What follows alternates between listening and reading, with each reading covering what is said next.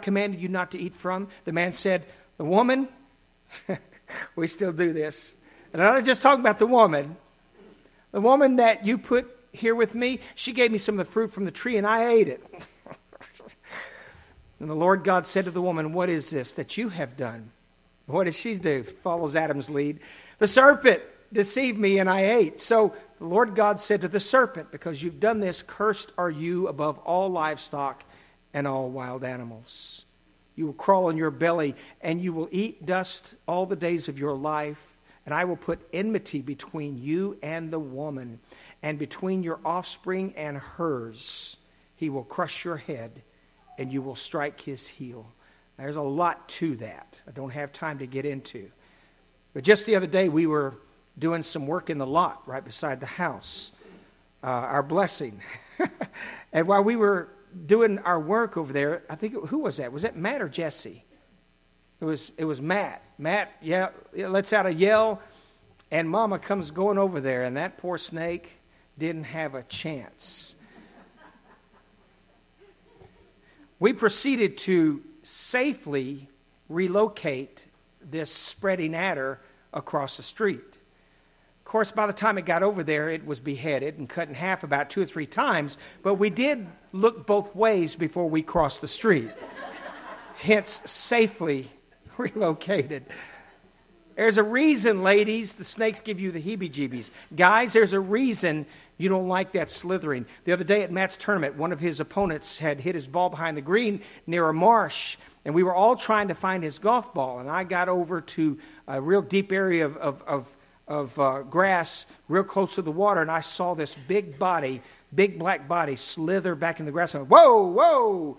And everybody, they didn't say, oh, did you come upon a dragonfly? Oh, did you see a gopher? They knew exactly what that was about. There's enmity between us and the serpent because of that original fall. God did curse the serpent because of what happened there at the beginning. Our disgust, our disposition to snakes is a result of the fall, of our deception. Genesis chapter 3, verses 16 through 24. Continues. To the woman he said, I will make your pains in childbearing very severe. True. With painful labor you will give birth to children. Guys, whatever you ever do, don't ever tell your wife, man, that hurt. That hurt about as much as it did when you bore the children for us. Don't ever say anything like that, because it's not true. Your desire will be for your husband, and he will rule over you. To Adam he said, because you listened to your wife and ate fruit from the tree about which I commanded you. By the way, ladies, that what I just read about the man having the rule of the husband, it goes back to there. Because you listened to your wife and ate fruit from the tree about which I commanded you, you must not eat from it. Cursed is the ground because of you. Guys, that's why you're out in the yard cutting the grass. That's why you're out there moving the trees. That's why you have the burden of supplying the needs for your family. Through painful toil, you will eat food from it all the days of your life. It will produce thorns and thistles for you, and you will eat the plants of the field. By the sweat of your brow, men, you will eat your food until you return to that ground from which you came. For dust you are, and to dust you will return. Adam named his wife Eve because she would become the mother of all of the living. The Lord God made garments of skin for Adam and his wife and clothed them. Guys, he didn't take the fig leaves. That was Adam and Eve. Blood had to be shed. Blood had to be shed for Adam and Eve's safety and warmth and protection. Today, blood had to be shed for your and I's salvation. For our country to be free, we have a military. Blood continues to have to be shed for us to stay free and to experience liberty. The man has now become like one of us, God said, knowing good and evil. He must not be allowed to reach out his hand and take also from the tree of life and eat and live forever. So the Lord God banished him from the Garden of Eden to work the ground from which he had been taken. After he drove the man out, he placed on the east side of the Garden of Eden cherubim and a flaming sword flashing back and forth to guard the way to the tree of life. When I was younger, a little bit unlearned, I used to think, well, that's not fair. We ate that. Why don't you just let us have a bite of that? Come on, what's the deal? What's wrong with us having eternal life right now? God, what's the deal? You don't want us to have good things? Friend, if Adam and Eve had have eaten from that tree of life, their damnation would have been permanent. There would have been no hope for them whatsoever. Not even Jesus dying on the cross would have ever saved us from our sins, because the disease, there would have been permanence to our condition. So God protected us from ourselves, so there would be an open door for us to receive redemption through His Son, Jesus Christ. Salvation through Jesus has freed our souls from the fall, but not our flesh. It is cursed. That's why our hearts are broken every time we lose a loved one or a friend to death. It's a terrible, horrible thing that I will never be comfortable in the midst of. But it is something we have to relive over and over again, because even though our souls can be redeemed and saved and protected, this body, this flesh continues to get older, slower, because it is cursed of God. It is the last living testament of the fall that we have. We are headed toward the ground at terminal velocity. Maybe not our souls, because we're saved. Our souls are not. But our bodies, you can't stop that fall. No matter how many ointments, creams, or oils, or pills that you see advertised come across the market, you can't stop yourself from getting old. And when you see somebody that is 80-something years old and still so beautiful, there's a whole lot of surgery involved there, my friend. And it's not real. That's why sometimes I see people that, I'm not saying I'm against plastic surgery. It makes people easier on the eyes. I'm not saying that. But I've often wondered, how people, when they go and they get their teeth fixed, they get their noses redone, they get their face redone, and then they marry some guy, and then they have a child, and that child comes out with those crooked teeth, that big long nose, and every imperfection that person had. That guy probably says, what happened? We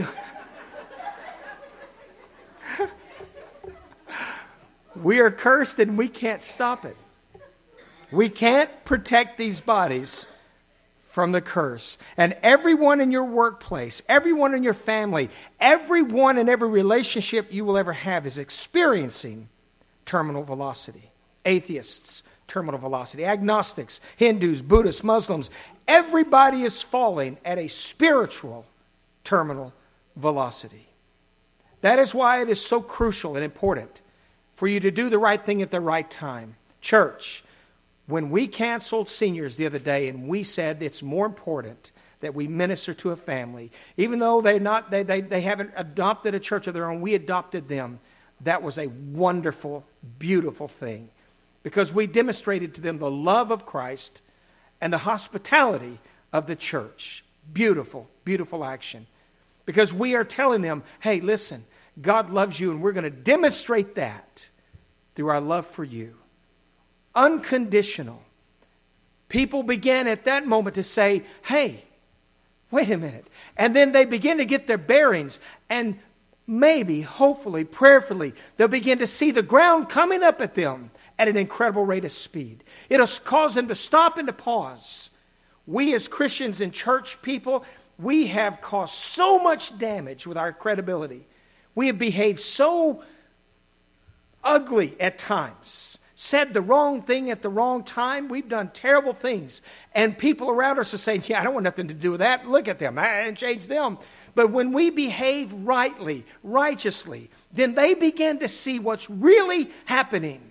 The song goes away and turns from free falling to Jesus saves. They begin to see what's really going on, and you become a missionary. You begin saying, you do realize you can't stop this. We're all going to die. We're all going to die. And after that, the judgment. This was true a long time ago. It's true now, and it will be true after you and I both are gone. To the unbeliever, his senses betray him. They betray him. The flesh on whose arm he leans does not sense this spiritual condition. He's, having a good time. And he needs a friend. He needs someone that really loves him or her to say, hey, I just want you to know. You say, well, Brother David, I've told them. It's okay. Good. Well done. Keep telling them. Tell them with love, tell them with patience, but you keep telling them. There's one thing that your friend or relative has in you as a child of God that is so valuable, you have no idea. To have a friend or relative that loves God when you're an unbeliever is the most valuable asset they have on the planet.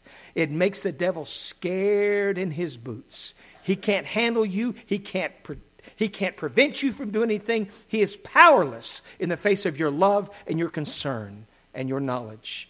Keep doing what you're doing. Keep loving. Keep praying. And know that God is ever on the job. Don't ever get discouraged in well-doing. Don't get tired of doing the right thing. You keep loving them. You keep telling them they need you. Hopefully that unbeliever will eventually sense their condition and realize. To the believer, to you, we must look around us and see that everyone is indeed falling. And some of these people, they don't have a parachute. As a matter of fact, look around, count the parachutes. When a plane goes down in a squadron, all the other pilots that are still safe in their cockpits look over, and they're waiting for chutes. They're waiting for parachutes to give everybody else hope. They count the parachutes coming out of that plane. As a child of God, you look at your friends, you need to start counting parachutes. Everything that your friend or relative does that is close to the Lord, that is a sign of a parachute opening. Anytime you get a chance to encourage them and to love them, you are strengthening the fiber in their parachute. You are literally creating a parachute on their being. When you love, when you're patient, that's why sinners don't need your disgust. They don't need your disdain. They need your love. They need your patience. When you have an opportunity to encourage them, encourage them. Hey, you know what you did? That was good. And you know what they do? They say, hey, Christian said I was good. That's awesome. Matthew, if Jason Duffner or Tiger Woods came in and said, 72? Way to go, man. That's incredible. Would that encourage you at all? Absolutely.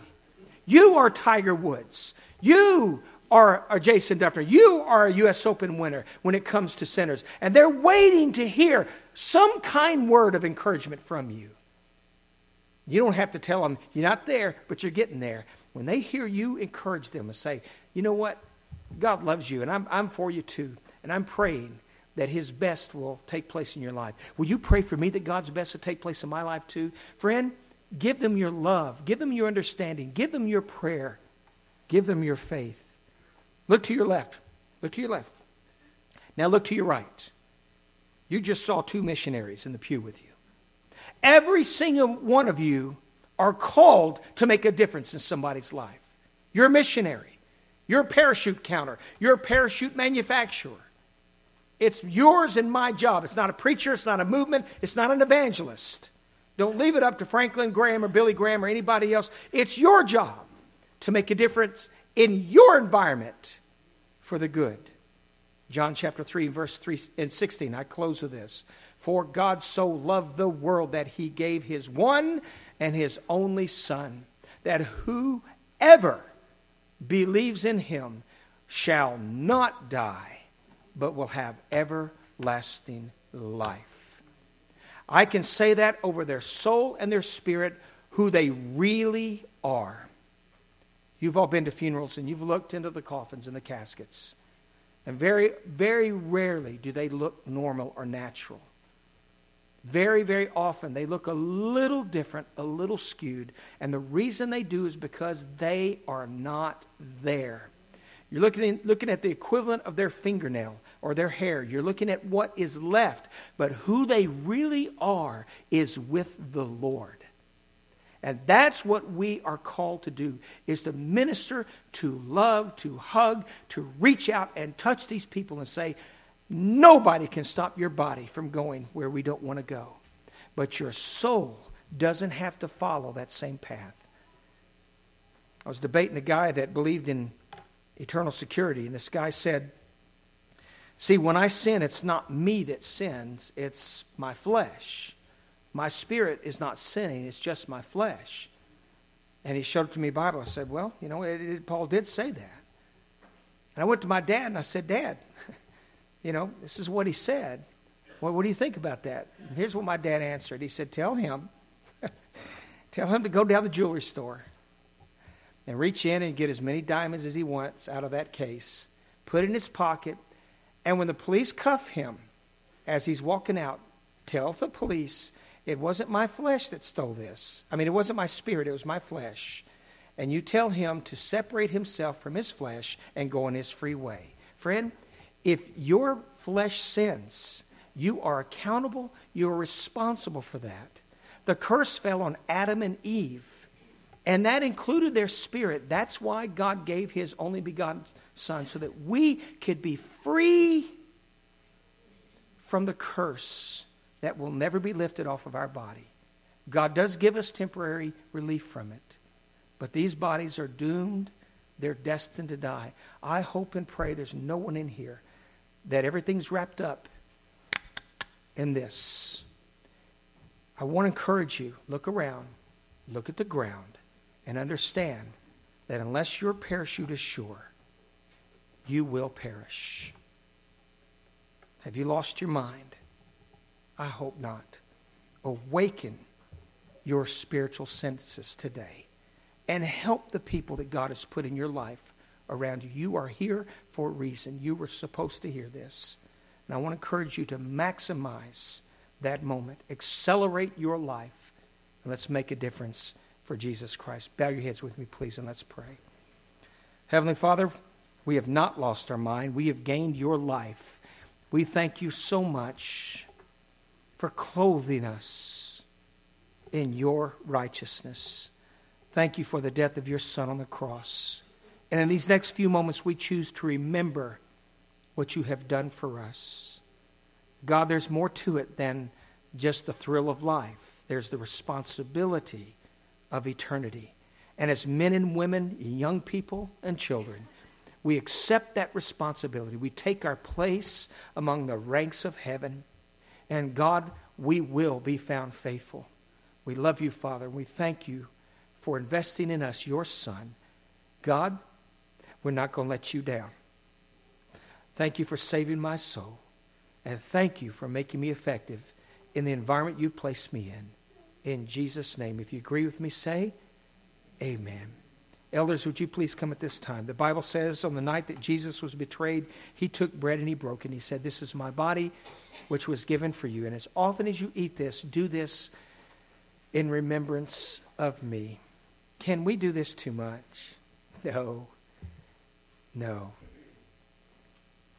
Today we remember what the Lord did for us. When you come here and receive this communion, I want you to do two things. I want you to remember who you are. I want you to remember that Jesus loves you. I want you to remember that he has saved you for a purpose. And if you have any needs, any situation, something you want to ask God for, this is a great time to do it. Ask God to heal you. Ask God to touch your friend. Ask God to continually woo those that you love to his cross. Would you do it? It's the most powerful thing in the world that you can do. And God is faithful and just to not only forgive, but to supply all your needs according to his riches in glory. The Bible says on the night that Jesus was betrayed, he took bread and broke it. He said, this is my body, which is given for you. After the same manner, he took the cup and he said, this is the New Testament in my blood. It's those animal skins. Blood had to be shed for our safety and our warmth and our comfort. Jesus has done that for you. I tell the confirmands, I say, what's the meaning of communion? If you ever wonder, read the table in remembrance of me. Jesus, I remember you and I deeply appreciate you. I appreciate you. The Bible says, before we receive, let a man examine himself. Bow your heads with me, please.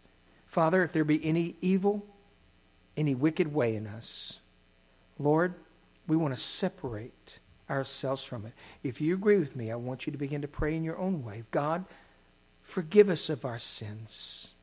Forgive us of our trespassers as we forgive those that have trespassed against us. God, we distance ourselves from iniquity right now and ask that you would cleanse us and keep us white as snow.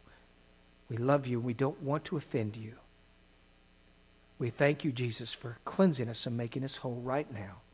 In Jesus' name, amen. If you did that, you are qualified to receive of the Lord's table. If you're a Christian, you're qualified to receive of God's table today. So receive ye, every one of you. Now, a word of encouragement, please. After you've received the Lord's table, when you go back to your seat, please remain quiet, respectful, and reverent for those that have yet to come before the Lord. The enemy will use the smallest little chatter and discussions and comments to get someone else's attention off of Christ and on themselves. Please show respect as the others are receiving today.